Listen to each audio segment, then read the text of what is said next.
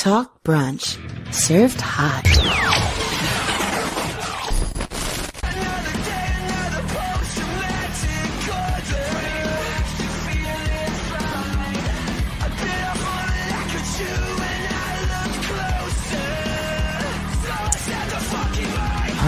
Well, let's start things off a little bit differently today, I think would be a good idea. Talk Brunch Live. Happy Valentine's Day. How many of you are not getting laid and are in fact sleeping alone? Show of hands for a giveaway. No? Me? That'll be a giveaway. We have something to give away here, right? We'll give away the results. How about that? We'll give away the results. There we go. You won. Congratulations. Yeah. Normally I would give my speech about earning, being together, but sometimes you're alone. It's been a rough year. Sometimes it's not your fault. So hopefully if you're with someone, be happy about it. If not, keep swinging. You'll eventually make it. NXT TakeOver Vengeance Day 2021 post show. Rick Dara, Destin Frazier. Shout out to the chat. What's up, Destin? What's going on? It's TakeOver. Oh yeah, TakeOver was tonight, and we're here to bring you the results. We're coming to you after the show has finished, and we're shouting out all of you that are listening across all of the airwaves of iTunes, Stitcher, TuneIn, SoundCloud, iHeartRadio, Podcast Addict, and of course the live feeds over at twitch.tv/talkbrunch, talkbrunch.com, as well as of course now we're part of the Level Up program, facebook.com/gaming/talkbrunch. Don't forget to go there for all of that stuff. Thanks for joining us for this night, NXT TakeOver. Very audacious of the WWE to decide to not only have a pay-per-view on Valentine's Day, but to have it on Valentine's Day, and one of the catchphrases being the alternative to Valentine's Day, huh? Like, what kind of shit is that? Like, what? Like, what do you mean the alternative? Did anybody ask for an alternative to Valentine's Day? Did you? Did I? I could get laid or I could watch TakeOver. Like, what? Nonetheless, here we all are choosing TakeOver. Right. Ain't that a bitch? See, look, Stasis has the spirit of Valentine's. She chose dicks. She chose dicks. That's smart. We chose wrestling. If you know the other work, that's such a fucked up joke. Like, wow. It just worked itself out. You know, you got to be able to stack them. Everything just lined up. It was great. I do what I can. So anyway, as you guys know, on the Monday shows at 11:30 p.m. every week after Raw Eastern time, cheap plug there. We normally go over the weeklies and give you the ratings, but because this is an NXT TakeOver, we're first going to go into the NXT that essentially came before this, that led into this. This was NXT episode 442. Hard to believe that there were that many of them from this past Wednesday. And there was a lot of interesting stuff. I have to say, this has become my favorite American wrestling program. They have a mixed plate. The wrestling's the best on the planet, in my opinion. NXT, the brand as a whole. I think right now these are the best wrestlers on the planet. And I think that one of the reasons, because we were talking in the chat room, I wasn't gonna wait until Monday to bring this up, but EB and Willie were, and then they were talking about it. And in regards to what was the guy's name? The one that didn't come over here again? Trey Miguel. Trey Miguel, right. So Trey Miguel, we were talking about that, and it dawned upon me watching the programming this week that a lot of the time these guys, they might choose not to go to NXT because as good and as talented as they are, they might just be in over their head. And this is no disrespect to the other brands, but right now NXT is the only brand I see where you have to really be special. And that says a lot because we've had a lot of great classes come through there, but you have to really be special currently in NXT to make it. And I'm not saying there's a rule where they're going to be like, well, what do? You know, they'll give everyone a fair shake. But I'm saying when you look at the talent that's coming through there right now, even like the bottom of the card, everyone has stuff that they do that no one before them has ever done. Everyone, the girls, the Ninja Girl, everyone is operating on a level of top tier material. top tier bodies of work. And that's no disrespect to the other guys in the indies, but I'm just saying that you need to be more than just really good in the indies, I think, at this point to be in NXT. Everyone is really good in the indies if you're wrestling at this point. But for those guys, like, at the end of the day, and I'm not saying that this was the case with Trey Miguel, but I'm saying there are a lot of people that might have just thought, you know what, like, for the kind of performances that they're bringing, not even just counting the takeovers, we're talking the Wednesday shows, everything, for the kind of performances that they're bringing, I may just not be able to perform at that level all the time, because I have to say, like, to me, this is top tier. Yeah, and I even said to myself, truth be told, when I looked at the Rascals in DNA, Trey was the one I never ever really noticed that much. And again, no disrespect to anyone, because talent is great across the board right now. But if I was a wrestler, which obviously I'm not, and I was a Trey, and I felt like I was really good, but I didn't feel like I had the level of talent that, or I just didn't really think I had something exceptional to bring to the table, I'd rather be somewhere like AEW or MLW or even Impact, where there's still a chance for me to go a little, you know what I mean? Learn a little bit more, grow a little bit more, than to go into NXT, where everyone here, and I don't know if it was intentional or not, but everyone here is functioning on a high level. You know, like there's no one, Austin Gray, you know what I mean? Everyone is on like such a high level. So this is the most competitive brand right now, man. This is swimming with the sharks. Oh yeah. You really look at the wrestling, like this is straight up just swimming with the sharks, dude. So, you know, that's pretty crazy. Yeah, but yeah, this was a go home show to take over Vengeance Day. So. Yeah, pretty crazy go home show, because we had the Dusty Rhodes, which we still had that from the voting, the Dusty Rhodes Tag Team Classic 2021 semifinal match, which was MSK, Nash Carter, and Wesley. Speaking of incredible versus Legado del Fantasma, Joaquin Wilde, and Raul Mendoza. MSK went over with their finisher. I don't know. You'll have to tell me what the hell that was. It is basically a blockbuster spine buster combination. Yeah, so basically, Nash Carter holds you up in the spine buster position, and then Wesley comes in with basically a jumping blockbuster. They haven't. I don't think they've named the move yet, but it is one of the 40,000 things that you have to rewind watching this tag team. But it's they're an incredible team, and that's an incredible move.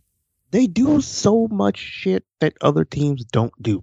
Their whole moveset at this point is stuff other teams don't do. Yeah, and obviously we're going to be here to talk about TakeOver, but before I even get to the TakeOver, there are a few things during this that I'd like to just bring up, because these things are going to play into their other match anyway, but I just figure we have the spots here in front of us. This would have been on the Monday. But just look at a few things that these guys did that were just completely outrageous.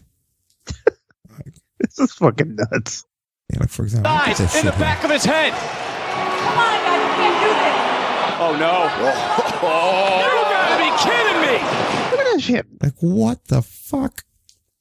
You know the level of trust you have to say, "Hey, I'm gonna backflip on the ring apron. You just push me when I'm perfectly upside down." Yeah, tell me about it.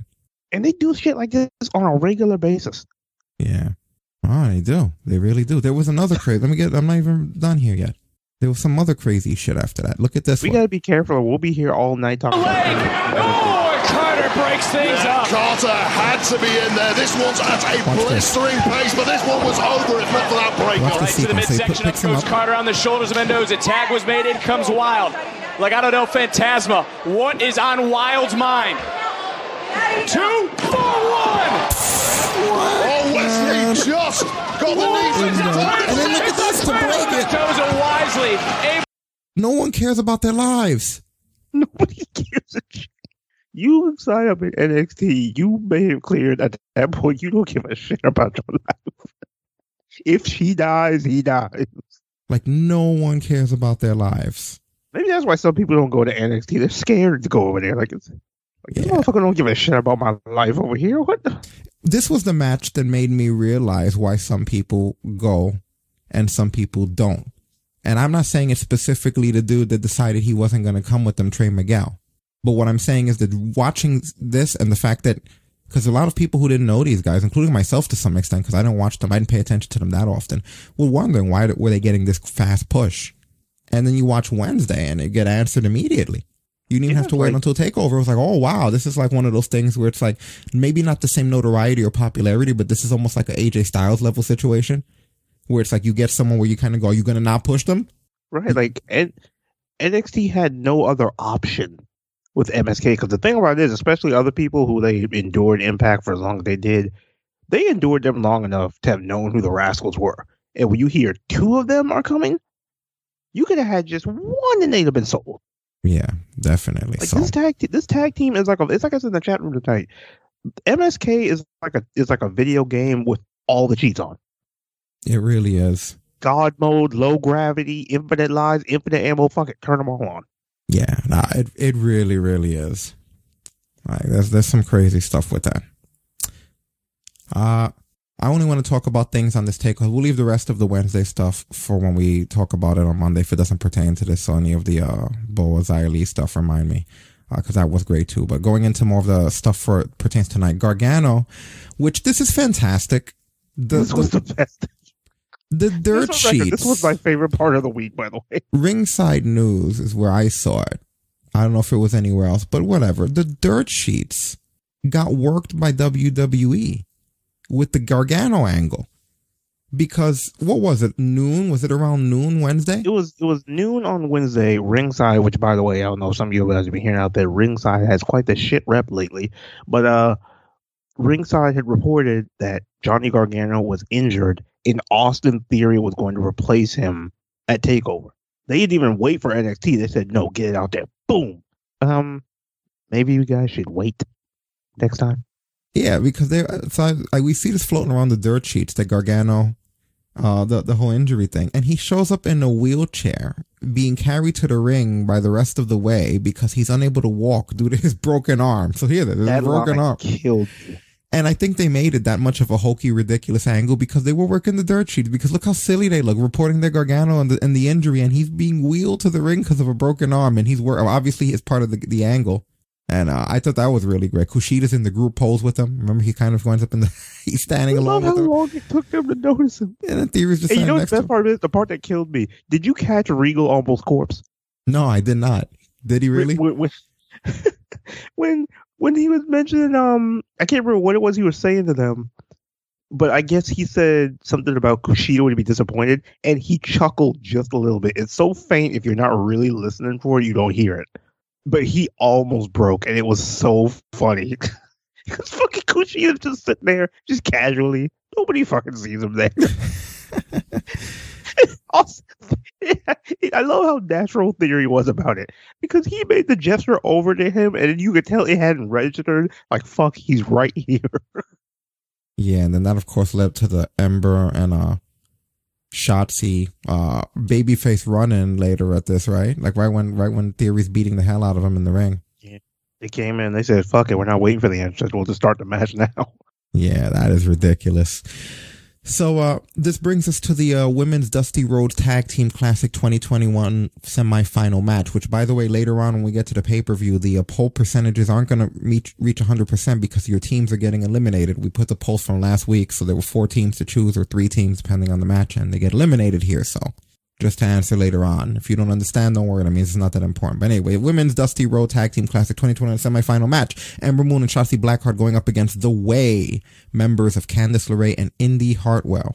With the finish being Shotzi's coffin drop onto the back of Indy, who's essentially protecting Candice. Like, she puts herself on, like, in harm's way, which it doesn't really help much. Yeah, because she wasn't even legal.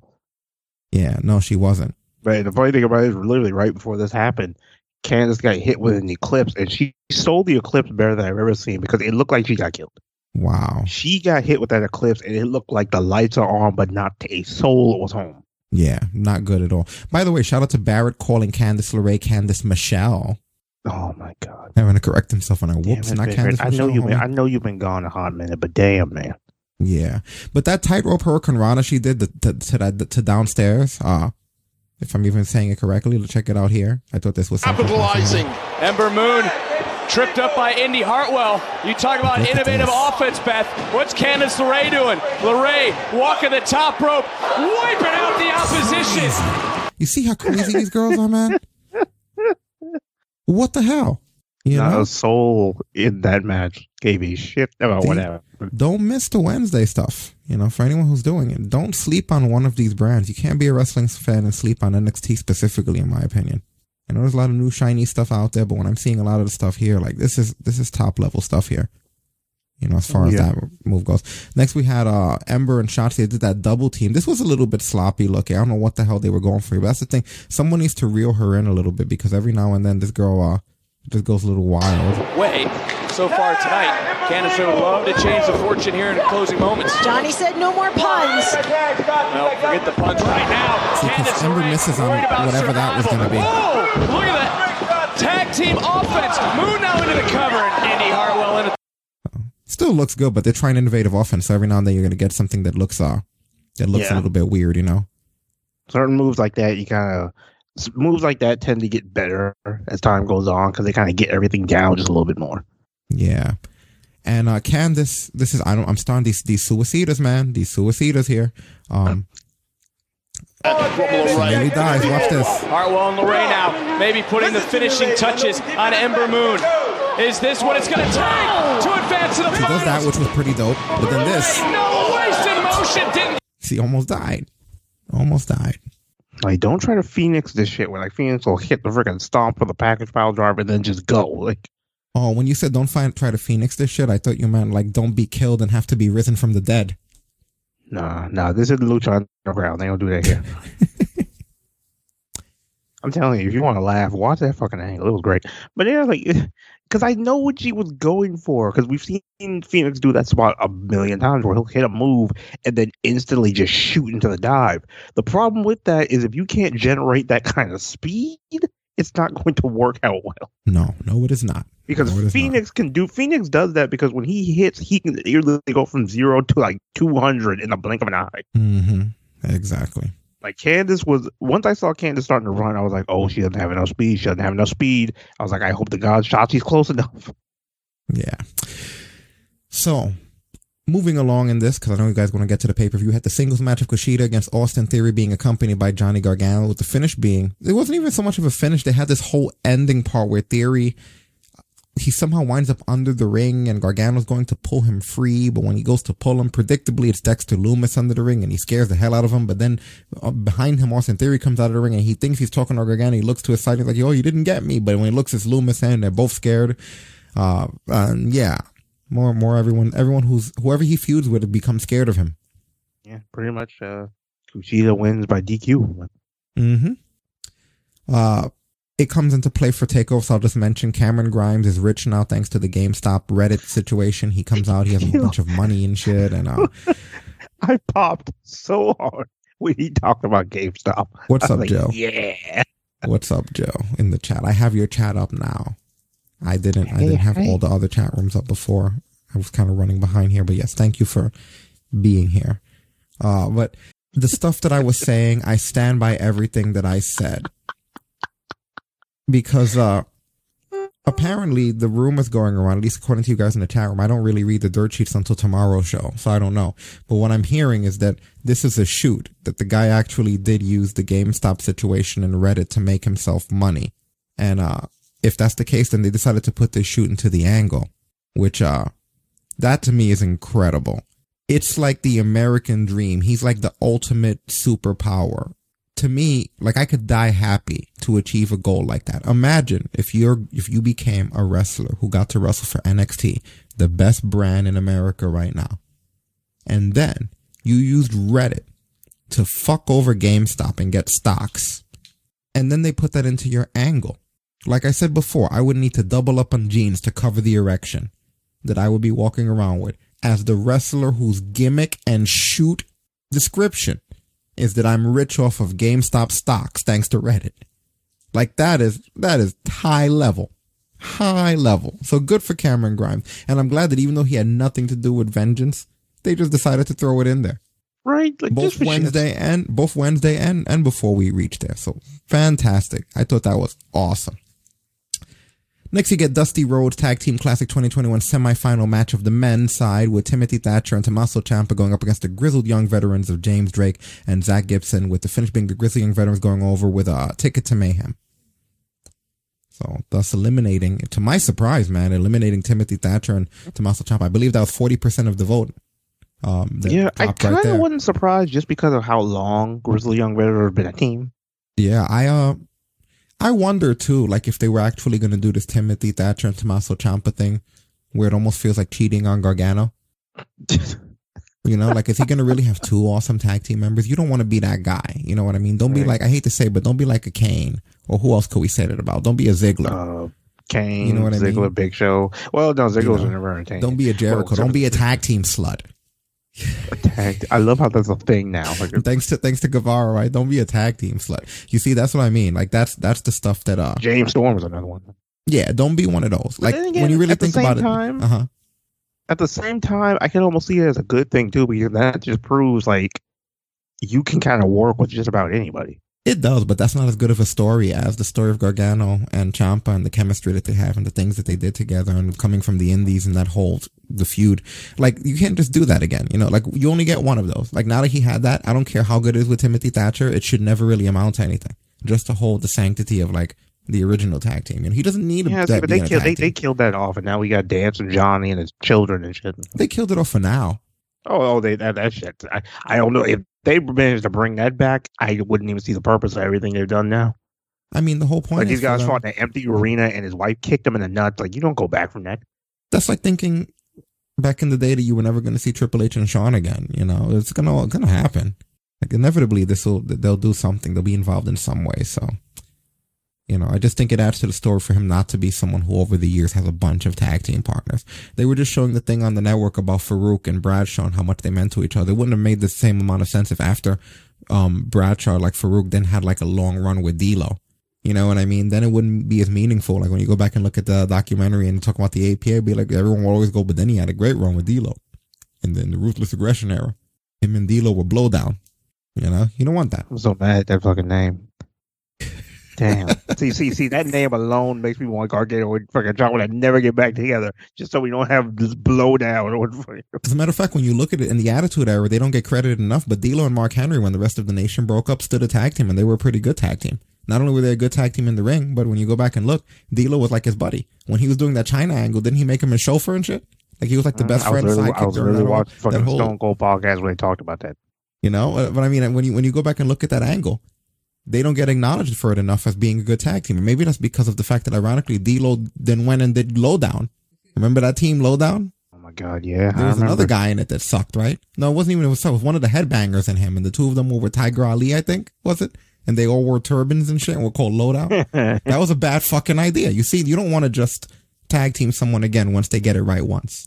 Yeah, but then again, it's being too cautious, I feel That was the one where we heard the rumor that, like, D'Lo didn't want to do it, and Vince said something to him like, you're going to put these fucking turbans on and go out there, or something like that. Look what happened.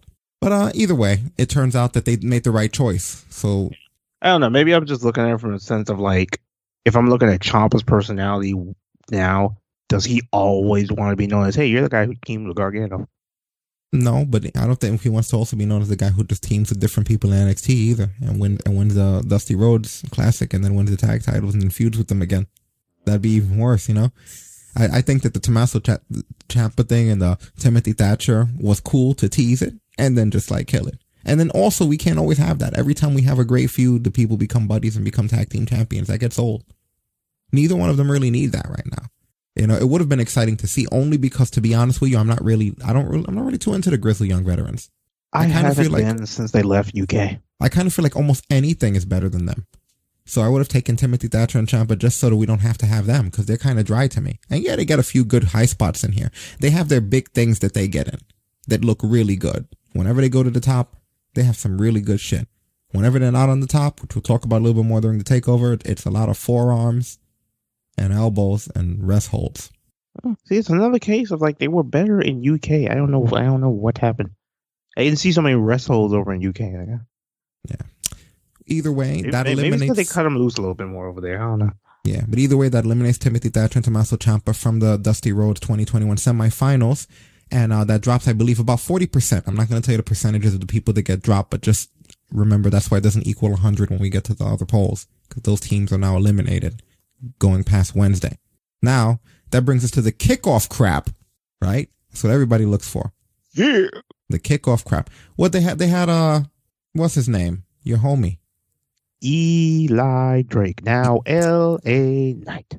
L.A. Knight. What is that, man? I'm not sure about the name change. I guess maybe because Eli Drake was an Impact thing and they want to wash that stink off him. I don't know. But yeah, so they got L.A. Knight here. Someone, I forgot who, but I saw on Twitter when I was scrolling, somebody put that the WWE name generator sucks.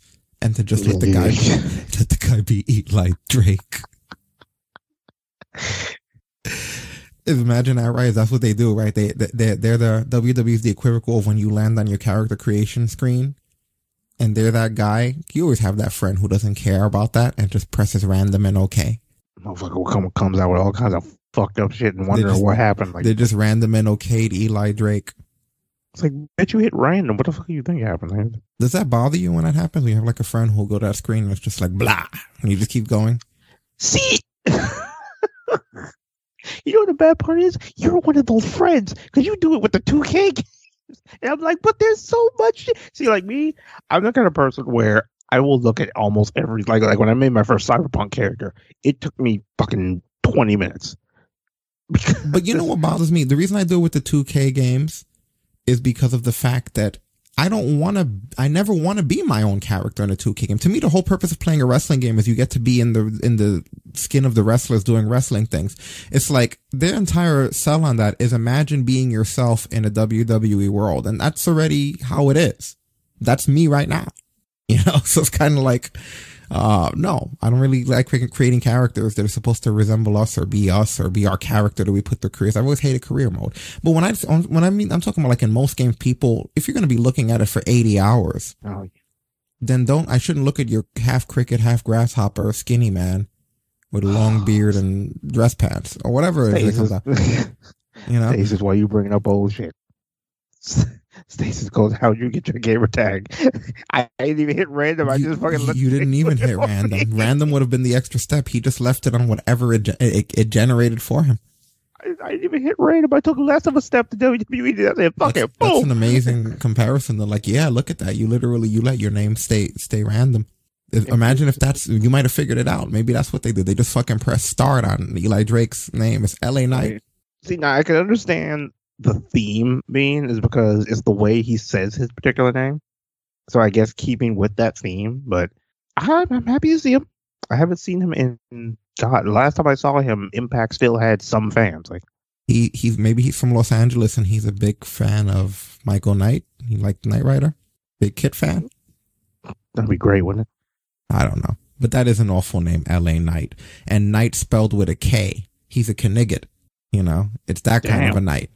You know, like a knight who says knee, not like night, like the darkness, like LA Knight, at least LA Knight I could have somewhat went with, you know, because the Knight of LA, but no, he's LA Knight, like he's a Los Angeles armored person with a sword and shield. I did look it up. Yeah, he is from LA. And night might be because he likes King Arthur, because it's not nighttime, it's night. I don't know why. I never know. Well, we at least got half of it figured out. So.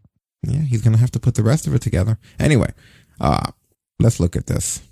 I remember when I was a younger man, my first ever pay-per-view for WWE. It was the main event. And it was about that time. It was about that time that we went ahead and injected a little bit of star power. Let me talk to you. I didn't know who he was until you said it, even though I've seen him before. Don't worry about what I'm doing here. You go ahead and take a walk inside. Ain't nobody trying to hear your prepubescent voice. Right back over here. At least we got somebody with a little bit of bass in the voice. Do you see this guy? I'll let him do his promo. But look at it this way, Wade. Jesus. I ain't here to suck up to you, because if you so much as look at me the wrong way, I'll drag your ass out of retirement just to walk you right back in. Because I got the scoop. That's kind of fucked up. Standing here right now, you're seeing it. Oh, wait a minute. Hey, look at this awkward idiot standing here. Barstool Sports. Hey, I got the scoop for you. Sports scoop. Tell all your friends. Well, give it to me. Make it go viral. It's right here. It's NXT. It's LA. It's LA Knight. I just love that line. I'll drag you out of retirement just to walk your ass back in. It's fucked up. Garrett and poor Barrett looks spent. He looked. He looks more dejected than that time he broke his arm in that Intercontinental title match. Well, I'm afraid I've got some bad news. Oh, I can't believe you did that to him. Bish on his own takeover. No, but this dude has always been a really entertaining promo. I love that he still kept the mannerisms. I'm hoping he still does the dummy, But yeah, he's going to be an interesting little addition. So. Yeah, that's what I was going to ask you. Like, do you think wrestling-wise, going back to what we were saying earlier about how everyone on this company, on this brand right now is like top-tier talent doing amazing shit, do you think, what's his amazing thing besides being obnoxious? So he is very talented. I don't know if he'll be able to keep up with some of the guys like the MSK, the faster guys. There are guys who are a little bit slower and more grounded that I think he might be better suited to work with. But I have seen him adjust depending on his opponent. So it's, like I said, it's been a long time since I've seen him, but I have hopes for him. Yeah, see, because I didn't pay a lot of it. I've seen a few of his matches, but I don't know. He's a good, very talented wrestler. So okay, he definitely has. He'll definitely be able to hang in there, I think. Gotcha. All right, well, guys, that being said, now we're on with the Dusty Rhodes Classic, going straight into NXT TakeOver Vengeance Day. Don't forget that they try to do the thing to Valentine's Day, right? But anyway, now we're going on to the pay-per-view officially, starting with the Dusty Rhodes Classic final match for the women. Ember Moon and Shotzi Blackheart against Dakota Kai and Raquel Gonzalez. 80% of you saw Dakota Kai and Raquel Gonzalez going over. None of you saw Ember Moon and Shotzi Blackheart going over. The finish to this is Raquel throws Kai onto Shotzi for a splash and then finishes with her nasty one-handed powerbomb. Powerbomb poor Shotzi straight to hell. Mm-hmm. And yeah, definitely incredible stuff. What were your thoughts overall in regards to this match? These bitches are fearless. I know, right? Some of the shit they did to each other. The spot that I swear to God, I fucking almost cringed on. It was... What was it? Yeah, Shotzi had Kai in an electric chair on the outside. And I love how fucking Ember just has that moment where, well, fuck it. She goes for a crossbody, like a crossbody doomsday device, similar combination. The sound Kai made when she hit the floor. Yeah. I was just like, yo, check her. Yeah, these girls are physical. This was the match I didn't want to blink for because not to say they're the best workers, even though there's some great workers here, but just because I knew everyone here was crazy. It was like, I want to watch the match. I don't want to miss any moves where everyone's crazy. I know that this group is real crazy. No one seems to care about their life. So that's the match I don't want to miss. The funny thing about it is, Raquel's the most... Oh my God.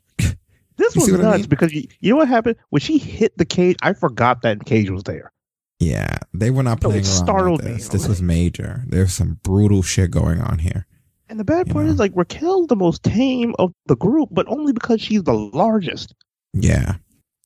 You know what I was slightly relieved, though, that I didn't see Ember's freaking high-speed suicide dive, though. I'm kind of done with the suicide dive, especially with Ember, who breaks all the time, you know. It always scared me because Ember had one of the safest ones, but it was because she went so fast. Mm-hmm. I was just like, because I know she always hit it perfect, but I always in the back of my head, I was like, yo, she's going so fast. If she does that on the wrong person, she gets fucked. Yeah. There was a lot of Raquel manhandling Shotzi in this. I did like the nice slingshot splash from Ember. There was a lot of Shotzi actually using regular wrestling moves, which I appreciate. You know, keep her on the ground a little bit. She was working Kai's knee with that clover leaf, and then at one point she hits the Boston Crab. They even had that double team rolling her into Ember's no, not even a figure four. It was like a heel hook, I believe. Heel hook. That essentially leads to Kai, who's trying to drag herself into the tag, out of Ember's heel hook, but getting pulled away. Which I did love the tug of war between the two girls when in the middle of the ring with the heel hook, where they're exchanging kicks to try to break it and turn the tides. But here's my problem with this, and now no one really looks at these things with wrestling anymore. Were they trying to make Dakota Kai into a baby face? Because the funny thing is, they weren't even. See, that's what I mean. Why is the heel getting her ass kicked that long for the hot tag? I'm sitting here watching this and I'm like, wait a minute. These girls have been the heels going into this entire thing. You guys are telling me that for your first sequence, for your first set of sequences, we're going to have the fucking heel in a baby face position trying to get a hot tag. And then at one point they do the whole thing where the ref doesn't see the baby face tag, like it was like a blind tag where he doesn't see it. And the psychology of the match was backwards. And literally, go back, because I was thinking about this when I was watching it. If you replace the boos with the cheers and vice versa, the heels were just working like baby faces. They didn't even bother to structure the match right, like the psychology of the match. They just dictated who was good and bad with the shitty Thunderdome boos. Because watch the match and don't think about the sound, because I normally don't. And you'll see that the heels literally just had a babyface match, you know? And I just thought that was interesting that you would have them work that way. There's a way you gotta work like, again, it's damn sure to have Dakota Kai trying to get to her corner. And then when she does and she gets the hot tag, the only thing they did was they replaced the pop that would have went there with a loud boo that would have went there. Go back and watch it. And then every time she was running around hitting all of her overdrive shit essentially with the hot tag, it was just a series of boos where it would have been popped. I just thought that was weird. A weird way to structure the match. But nonetheless, it was a good time to see Raquel getting to throw Ember's big ass around a bit, because that just goes to show how strong she really is. Raquel caught Shotzi out of the air, as you saw in that video, and she threw her into the barricade. I thought that was brutal. There were some miscommunications. I don't know if this is like a foreshadow of a split or anything, but Gonzalez accidentally clotheslines Kai at one point.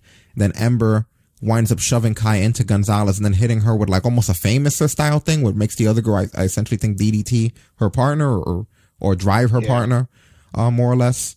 But finally, the first heel thing happens in this. Kai distracts the ref from the 2 count. And I was proud of her. It was like, finally, it's like you did something to remind everyone who doesn't watch this shit every week that you're a heel. Shotzi hits a top rope sliced bread. Stupid fucking move. Don't do that. I don't care how good it looks. A fucking top rope sliced bread. She basically lands on her head. She lands on her head. Suicide dive on Kai, nearly wipes out there too. Oh yeah, they see. It's like I've said for weeks. They know Shotzi is not going to die at this point. They don't give a shit. But you see what I mean? That girl could land on her head roll across the stage. They'd be like, nah, rub some dirt in. She's all right. Dangerous spots, you know? Because they know they can't kill the girl. If I know that bitch ain't going to die, I don't give a shit what she does.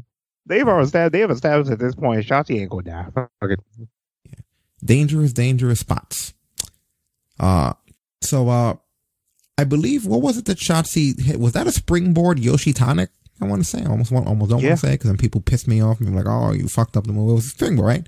And she hits over there when she came in. Yeah, it was a springboard Yoshi Tonic. Mm-hmm. Ember did that cross body off the top. I think that's what you were talking about. Yeah, that was your spot there. That cross body into the Doomsday Device position. They had to check her after, though. You see what I mean? You shouldn't have to check people after like that, man. That means the spot was too risky in the first damn place. You're checking to make sure she's not dead. And of course, Kai hitting Shotzi with that chiropractor. That was also like a head and neck bump that she took there. Someone needs to save that girl from herself. They really do. They're not. You know? They're not. Because if they were going to do that, they did that when she did that coffin drop to the outside and almost snapped her neck a few months back. It's rough, dude. We might as well establish at this point, these girls are going to do dangerous shit. Apparently. And until somebody gets shoot hurt, nobody gives a shit. And at this point, especially with Shotzi, that's not happening because the bitch is indestructible. Yeah, tell me about it, man. It's ridiculous. The winners of the first ever Women's Dusty Rhodes Tag Team Classic, Dakota Kai. So what do you think of these guys winning? What's next for them? I mean, they won, so it'd be stupid to split them up right now. But then they're getting that tag title shot. So yeah, we'll have to see what happens as far as after that goes. Well, yeah, I thought this was cool. This was one of the matches I was most looking forward to, just because I love the way everyone in this works, even with a little criticism here and there aside. Like, there was just a lot of goodness here. You know, definite feel good moment for the team. So very solid stuff. Very solid. Afterwards, they actually did a post interview, which we have here. See what the hell's going on with this. Dakota, Raquel, congratulations, the winners of the first ever Women's Dusty Cup, where you earned a future WWE Women's Tag Team title opportunity. How does this feel? Meg, welcome back. Thank you. First of all, We told you this, actually, a few weeks ago. We weren't going to give our game plan away. Actions speak for themselves. We went out there and we did exactly what we said we were going to do. Dominate. Well, do you have a message for the current WWE Women's Tag Team Champions, Nia Jax and Shayna Baszler? You know, Nia and Shayna have had some really tough battles, but they've never stepped into a ring with two women like us. Those WWE tag titles are going to be ours. Congratulations on tonight. Wait a minute. I didn't even think about that. Did you hear what I heard? Yeah. Would you fucking... Who do you see? Do you think they're actually going to win it from Shayna and Nia?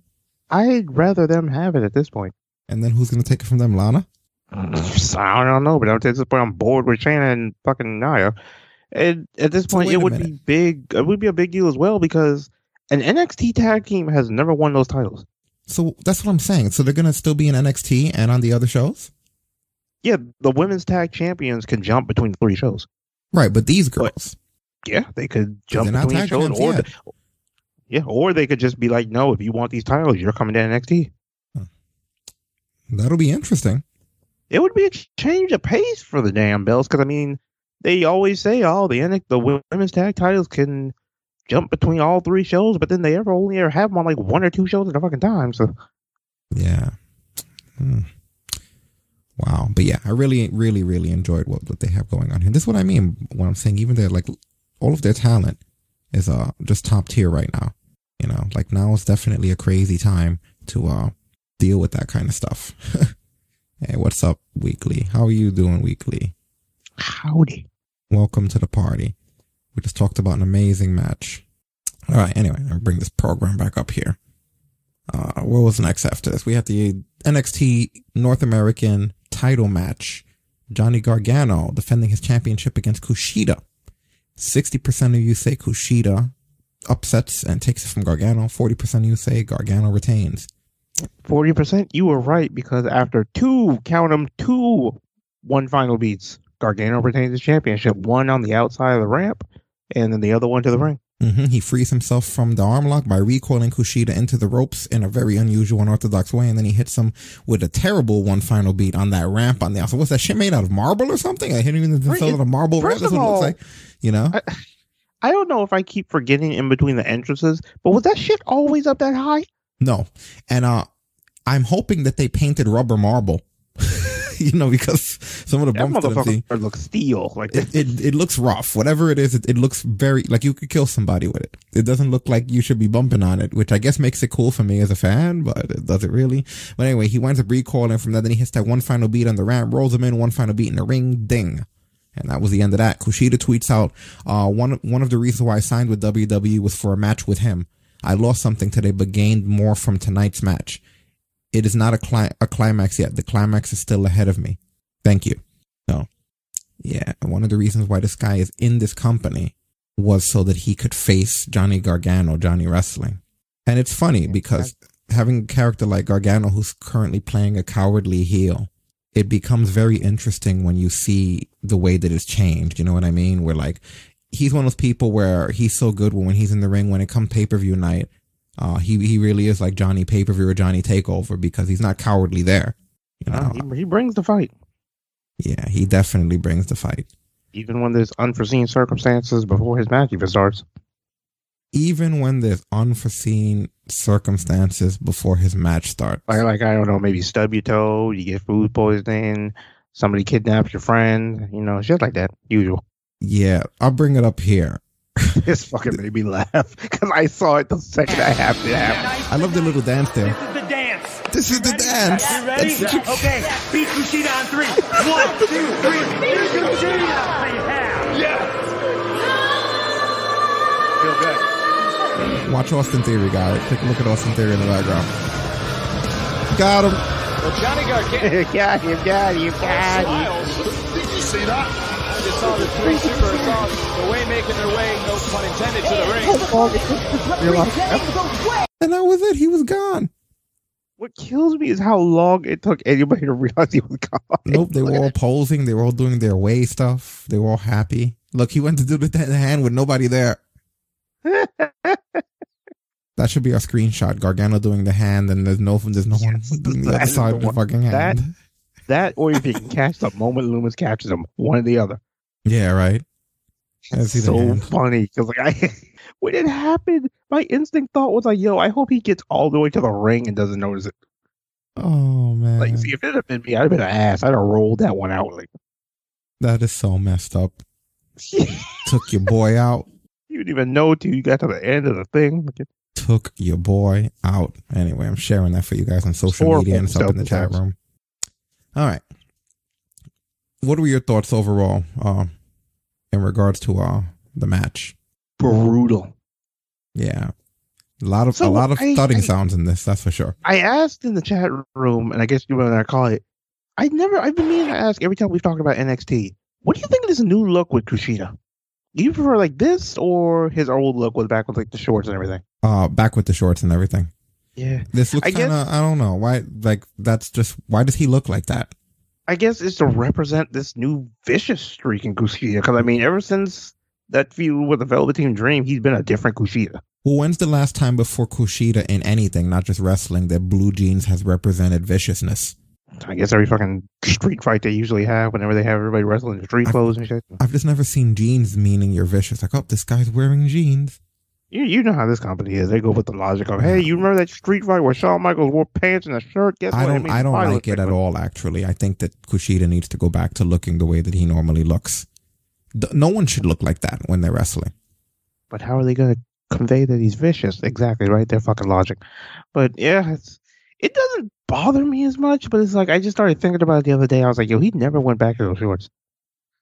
Yeah, I don't know. Maybe his clothes are lost. That'd be some shit. I don't know. I prefer to think it's some dumb shit like that than to think anything else. You know. Right. As far as that kind of stuff goes. But anyway, yeah, this was brutal. I mean, when I really look at the stuff that happened when he was slamming Gargano on the outside with that hoverboard lock, and then he was going he after he hits him with the hoverboard lock on the outside, he comes in to reset the 10 count. Gargano catching Kushida with that neck breaker between the ropes, which is essentially where the momentum changes, because before that point Kushida had him, and then from there that's when he starts doing stuff like the octopus that bled into the crazy pinning combination. That whole mid sequence where they're basically going for the same hoverboard lock on each other, I thought was really good. They had a middle rope long dart / snake eyes, which I thought looked really solid because he hooks the right arm before he snake eyes him into the middle rope. Yeah, he's literally trying to get it. He's still fighting for that. Like, I've never seen Kushida fight so hard for that hoverboard lock. Mm-hmm, yeah, it was because incredible. Like he's trying to get him, and Gargano almost kind of looks at the turnbuckle like, "Oh, free arm, launch on him." Yeah, Kushida also has this avalanche Spanish fly that goes straight into the hoverboard lock that had a dramatic rope break. That looked like that could have been a finish, but it was a false finish into the rope break. Like I said, I thought it was really good, really solid stuff. It's incredible that at the end of the day, Gargano retains here. You know. Yeah, so, was pleasantly surprised. Yeah, absolutely. Good stuff on his part. Gargano did have a post interview here, so let's have a look and see what the man has to say. Maybe he's not superstitious anymore now, right? Johnny, there was a lot of uncertainty whether this match would even happen tonight, but tonight you retained your NXT North American Championship over Kushida. How are you feeling? How am I feeling? I can barely move my left arm. But last time we talked, what did I tell you? What did I tell you, Real Mackenzie? I told you that tonight was an opportunity. This was a dream match for a lot of people, Johnny Gargano versus Kushida. But tonight was an opportunity for me to remind everyone who the hell I am, and I did exactly that.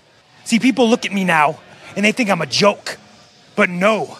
I am the NXT North American Champion for a reason, and that reason is when it's takeover, when the lights are bright, absolutely no one on this planet is like me.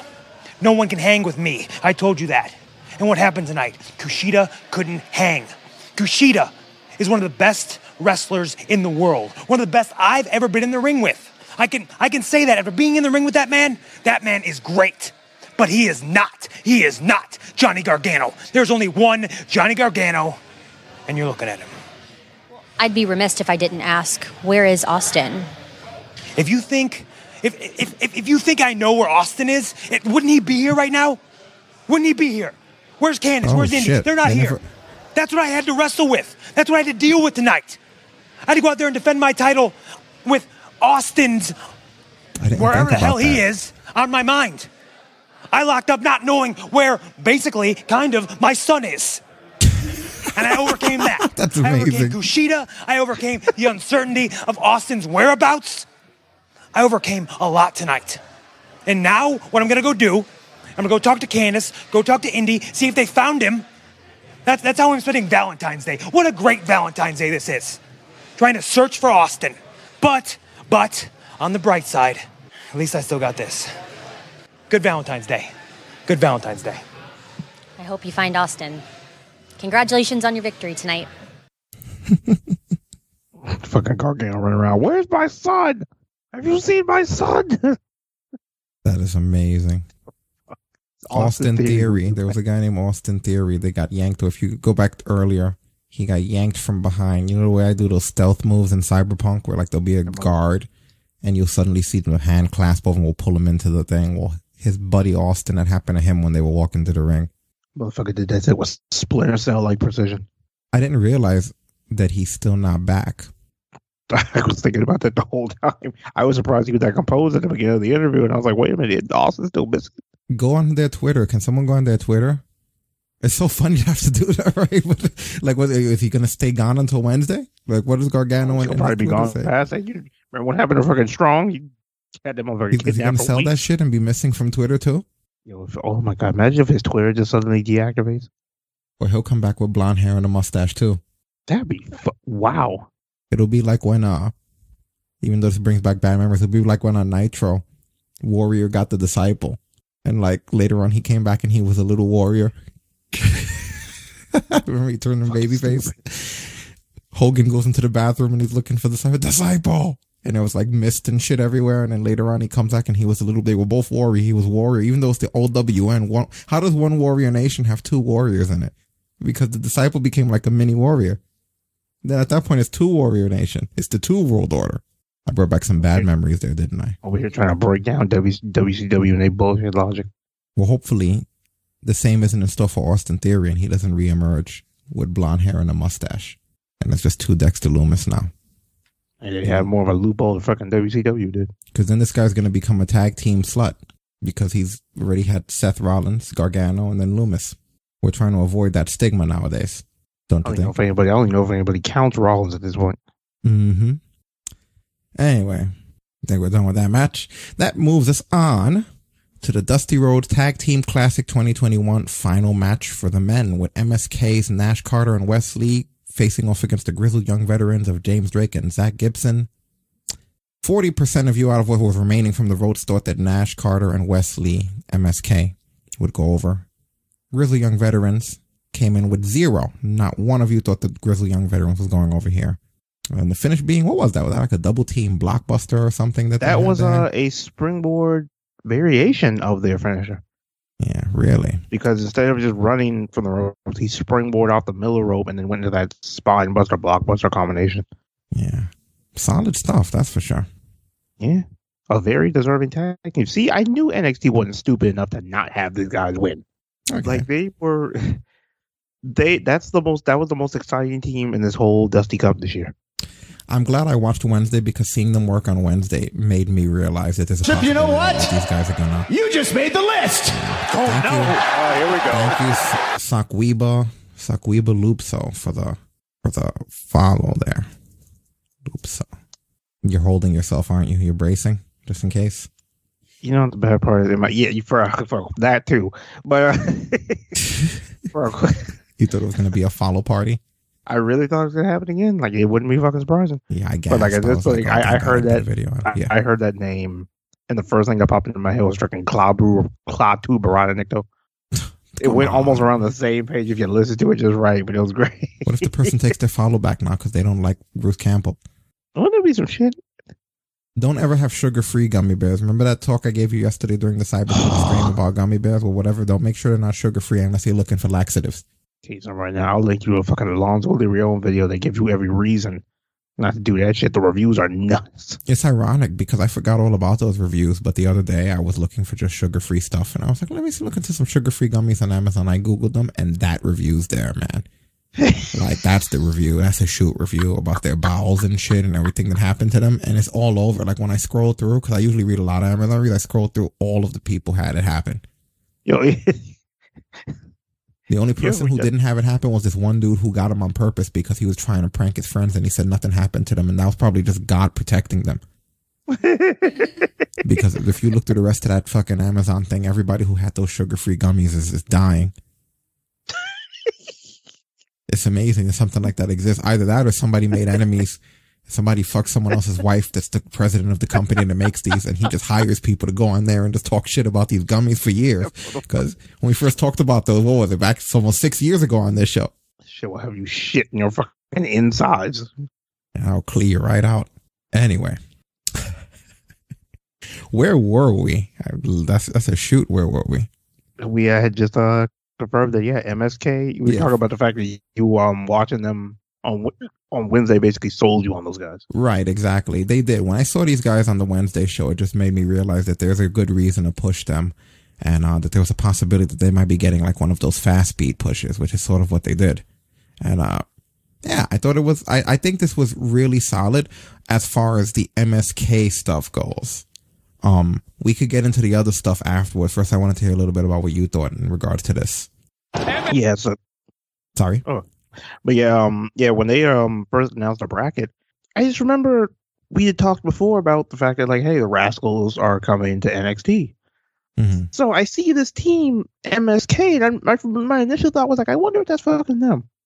And lo and behold, yeah, they turned this freaking living she-cord of a tag team loose. Yeah, they are talented, especially that guy. This guy right here is incredible. Yeah, Wesley. Look at this fucking Wesley.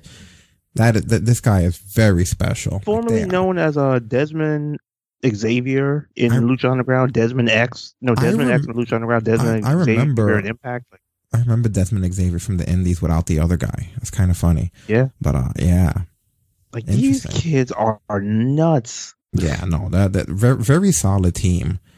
That they have there, and I'm glad that they were able to put something like this together. This is what I'm talking about, though. When you look at this, the NXT, this is top talent. You know what I mean? There's a standard here, and it's like almost a self-imposed standard. No one's telling them they have to be that good, but at this point, how can you not?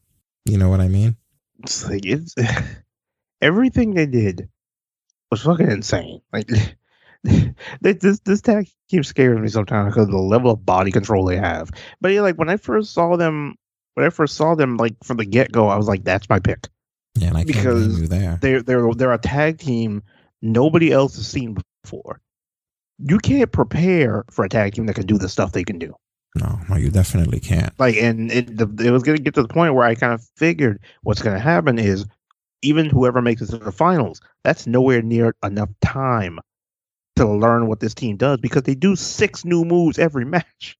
No 2 matches with MSK looks the same, and there's a reason for it, because they have a Jericho list worth of moves they do. Yeah, it's incredible. I'm definitely sold on them. Like I said, this was top tier talent, and it just blew me away. And I'm really excited with what they're gonna do. And I know everyone's worried about the third guy. I don't really know him that well. But I don't really think that they would have given them that spot with 3 guys. It's the Dusty Rhodes Classic. There's 2 teams, so at some point they would have only sent 2 of them in there anyway. He would have been like the odd man out. Maybe this opportunity would have presented itself if it would have been all 3 of them. They would have done something else with him. So this worked out for the better. And the guy wanted to stay there. So as far as the match went, go ahead. I was going to say, but then this kind of kills the one thing he said in that interview we played on Monday, where he was just like, Impact did all they could. NXT already did more. Yeah. But as far as the match goes, they have all kinds of stuff. Bronco Busters, those double stomps to the back, the insane over the rope dives. Honestly, the Grizzled guys were the ones that were sort of disappointing. Like I said earlier in the show, a lot of forearms, elbows, rest holds. I don't know. For me, it was just weird. But Wesley, the way he flips over the ropes, over the middle rope, does the middle rope dive. Nash Carter's pretty crazy too. He has that high flying crazy springboard into a cutter that he hit. I believe it was James Drake with. I could be wrong, but and then the Grizzle guys, they have that double team high spot that they do. It was like a false finish. I forget what the exact spot was or what to call it, but they were really good. Lee hits this top rope corkscrew moonsault that was really solid.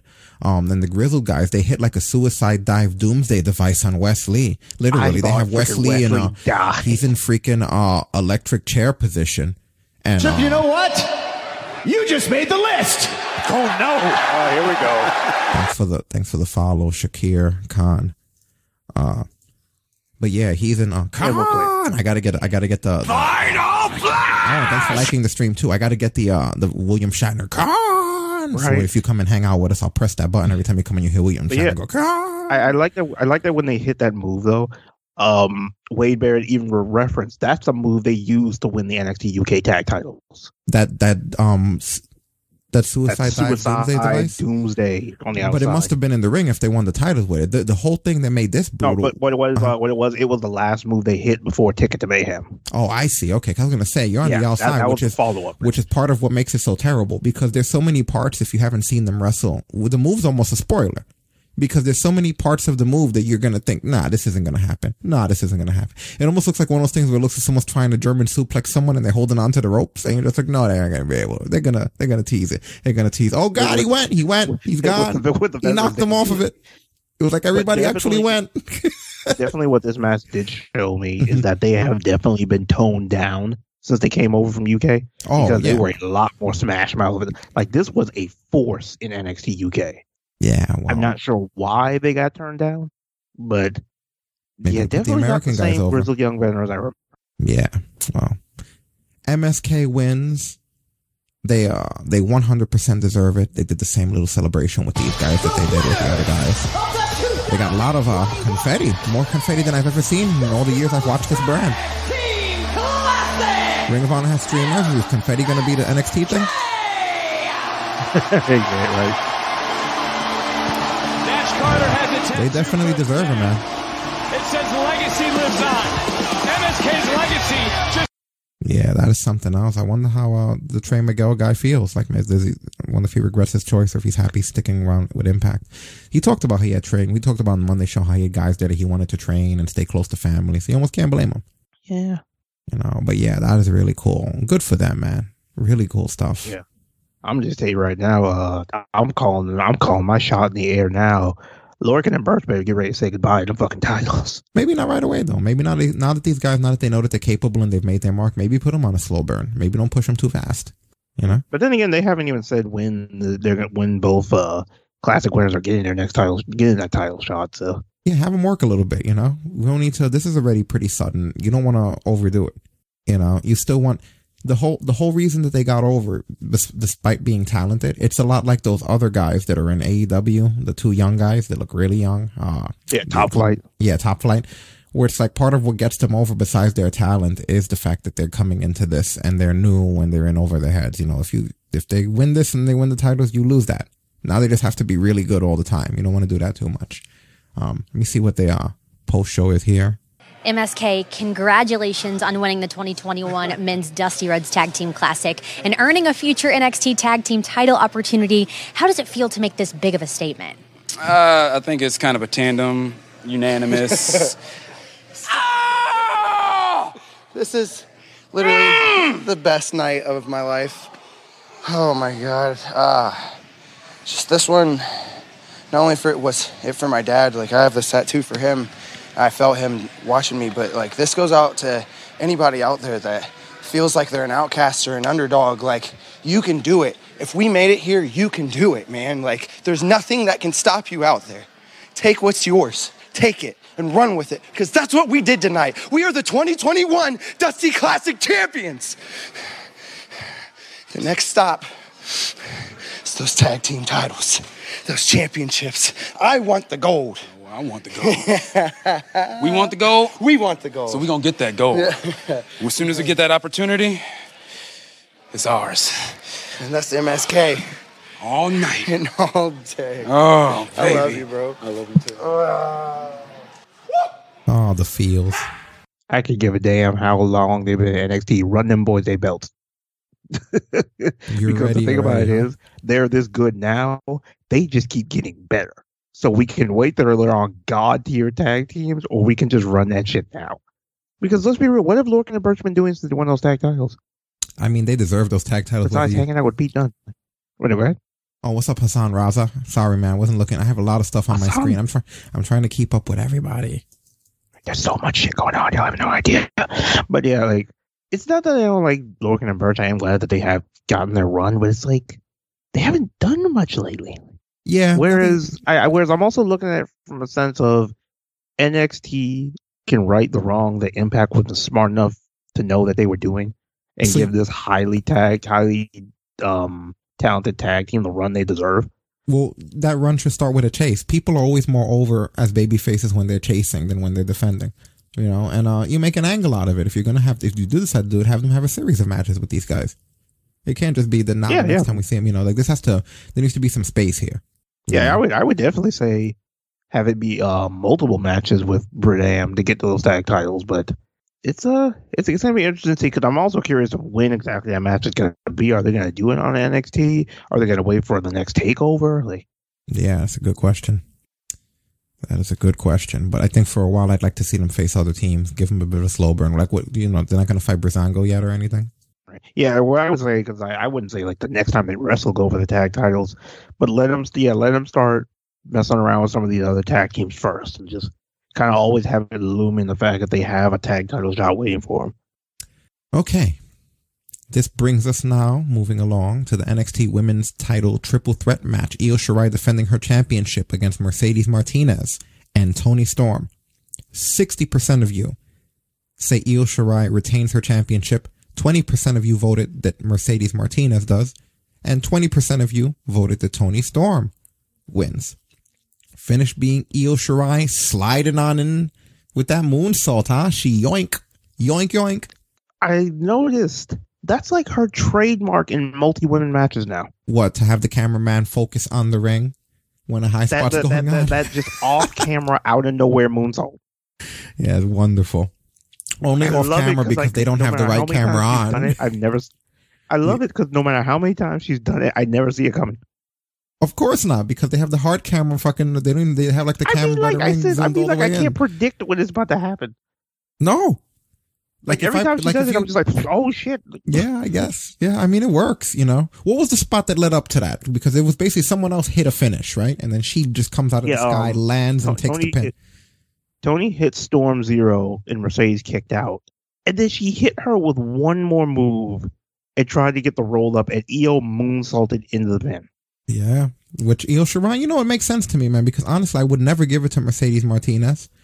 I know it's mean to say, but just not right now unless something changes. And honestly, I'm not, same thing goes for Toni Storm. Like, she could be the UK champ. See, but the fact that she was UK champ makes her damn sure more deserving than Mercedes because she's been there. But you know what the thing is?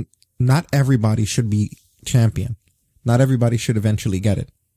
Some people should probably never get it. I think in order to retain the credibility of the titles and the exchanges, like not everybody, no matter how good they get, should be it. And for me particularly, doesn't mean if it happens I'd be against it, but for me, I just don't see Toni Storm as somebody who really should have the NXT Women's Championship. See, with me, I'm the complete opposite, because I looked at how long she had that run as UK Women's Champion. The fact that until tonight, Io had never beaten her in a match. So it's like she had a little bit of history on her side. Like I said before, Mercedes was kind of fresh into this. She left. She was a Retribution for 2 seconds and she came back. Whereas there was all this build behind Toni Storm because it's like, oh shit, this is the girl who fucking Kaylee Ray damn near had to kill her to get that women's title offer. She has history with a former champion in Rhea Ripley, and she was the last Mae Young Classic winner.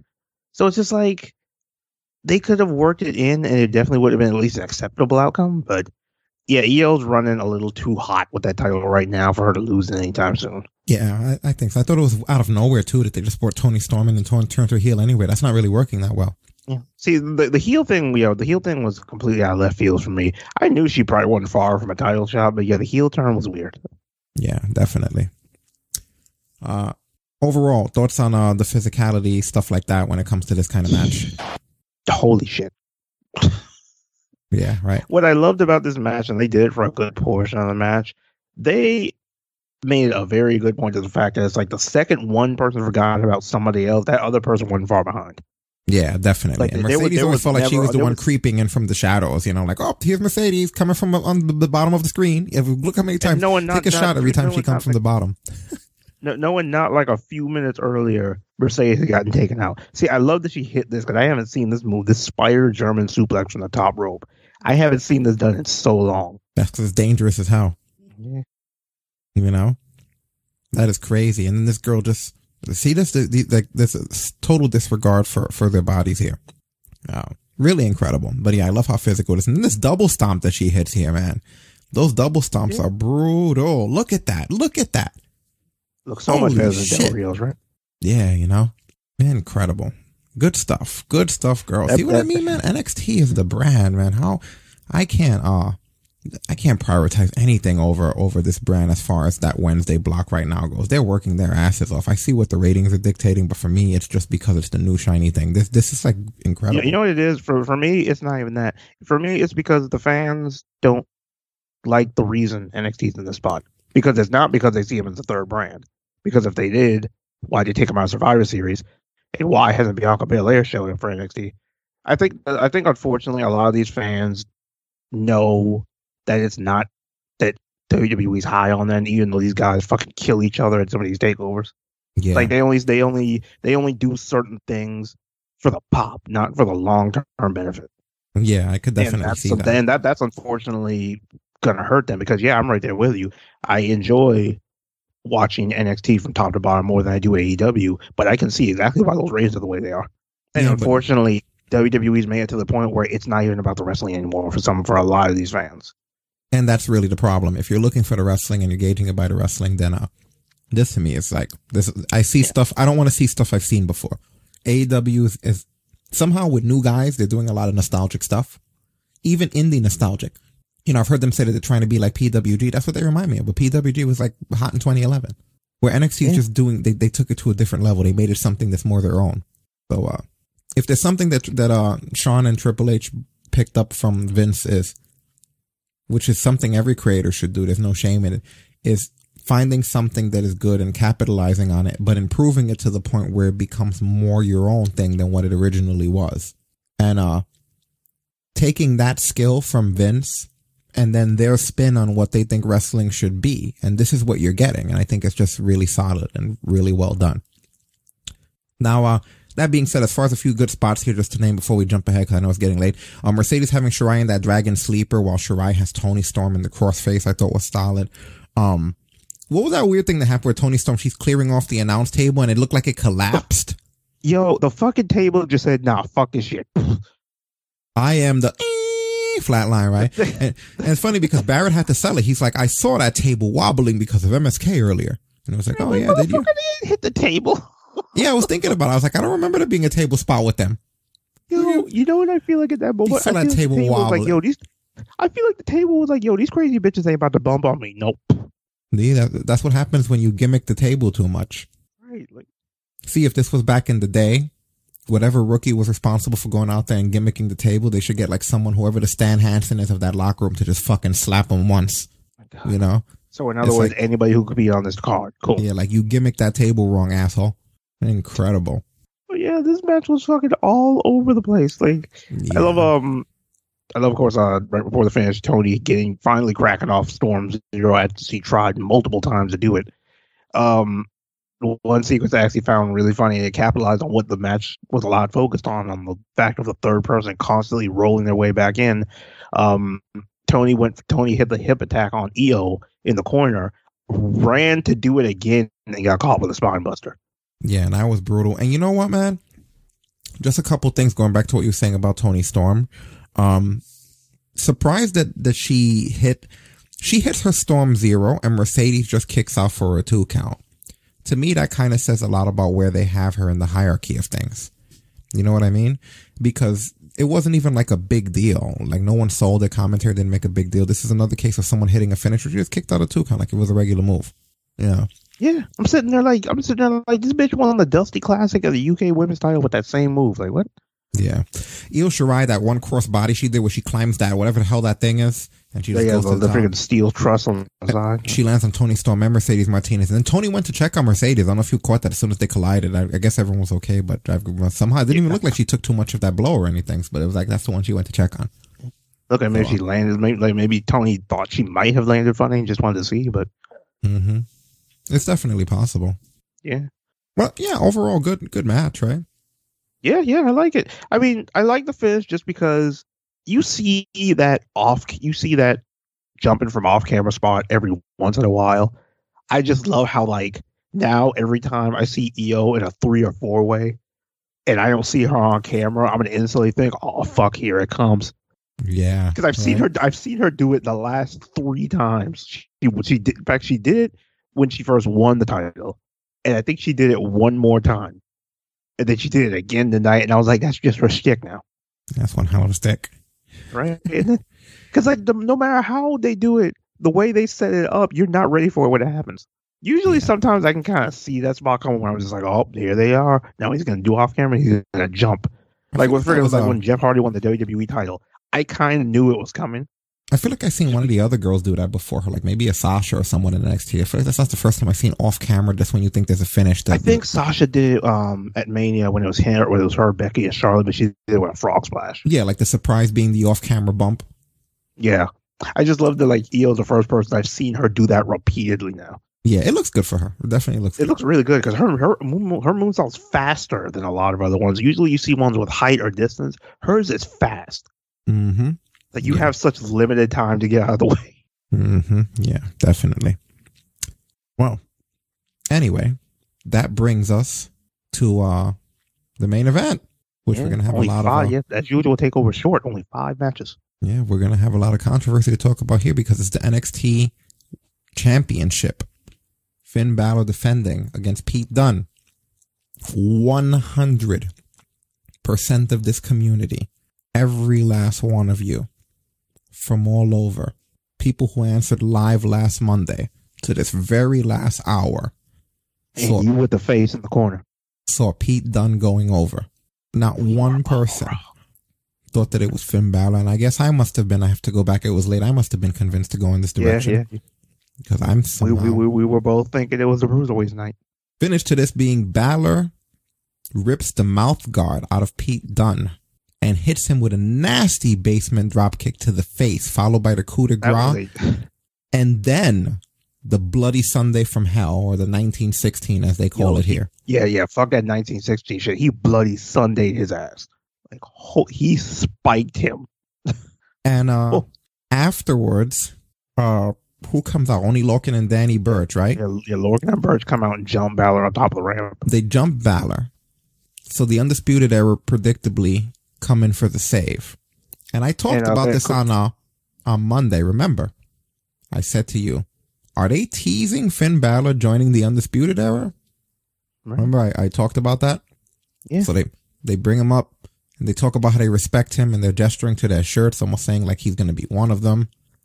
But then out of nowhere, Adam Cole super kicks him. Not really out of nowhere. I saw it coming.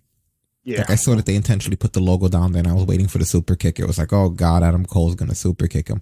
What I didn't see coming was everything after that. Because I expected the super kick. Everyone does the little Undisputed Era shit with their fingers. We go off the air. But Kyle's actually surprised. He looks at him like, how are you doing this? What the hell's your problem? And then Adam Cole super kicks him, laying him out. And Roderick, that leaves Roderick sitting there like, what the fuck just happened? Like, so, and it goes off the air. It fades out with Roderick in the ring. So, of course, they're leaving, or we don't know what Roderick's side is going to be. Now, Bobby Fish wasn't even there, right? Yeah, Bobby's injured right now.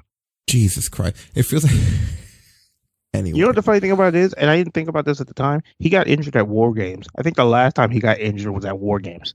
No more War Games for Fish. Right.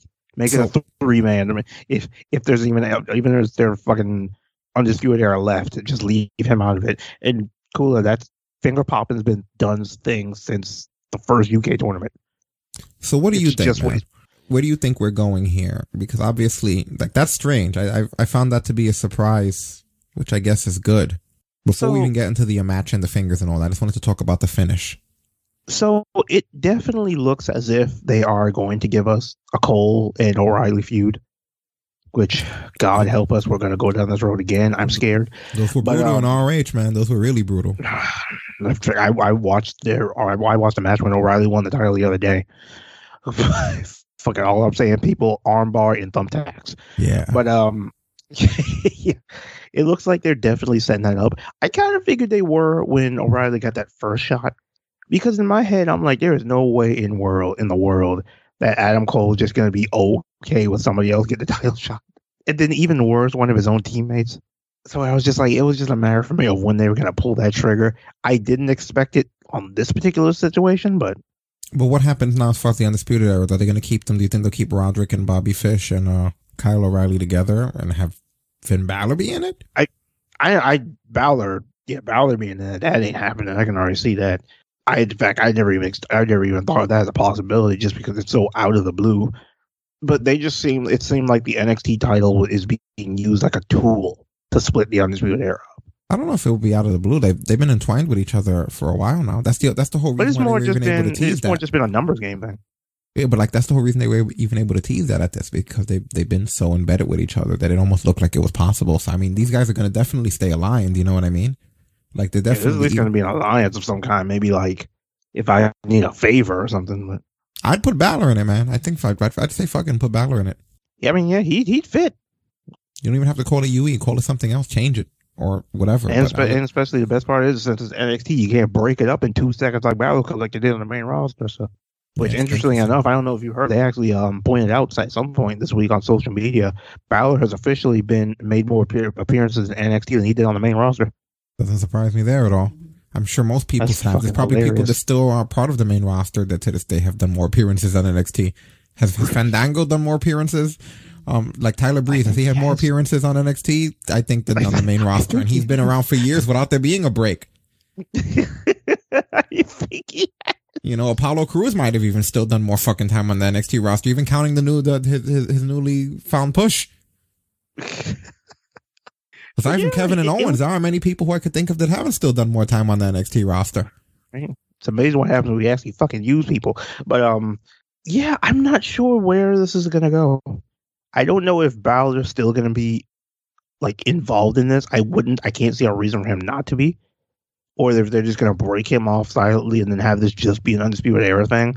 But I am definitely looking forward to the brutality of another Adam Cole Kyle O'Reilly match.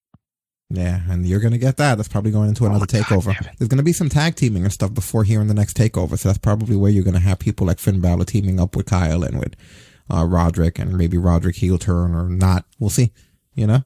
Yeah. And it's also going to be interesting to see if they hold off until Bobby Fish is back. Yeah. Like, kind of slowly drag this out.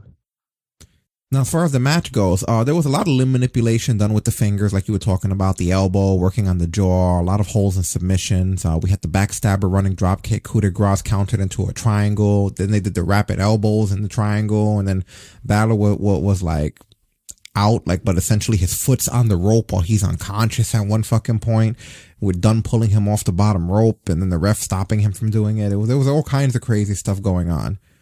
They fucked each other up in this match. Yeah, like they really, really did. There was a point where he double stomps on both Balor's hands over and over, and then then this leads into the roundhouse kick to the side of the head, but when he goes for the powerbomb, Balor winds up DDTing him. And then when he goes for that running drop kick, it gets countered into the insecurity, and then that gets countered into the Pele, and then he counters that kick into the back of the head, and then he answers back to that with the bitter end attempt that gets countered into another Bloody Sunday, which wasn't the one that finished the match.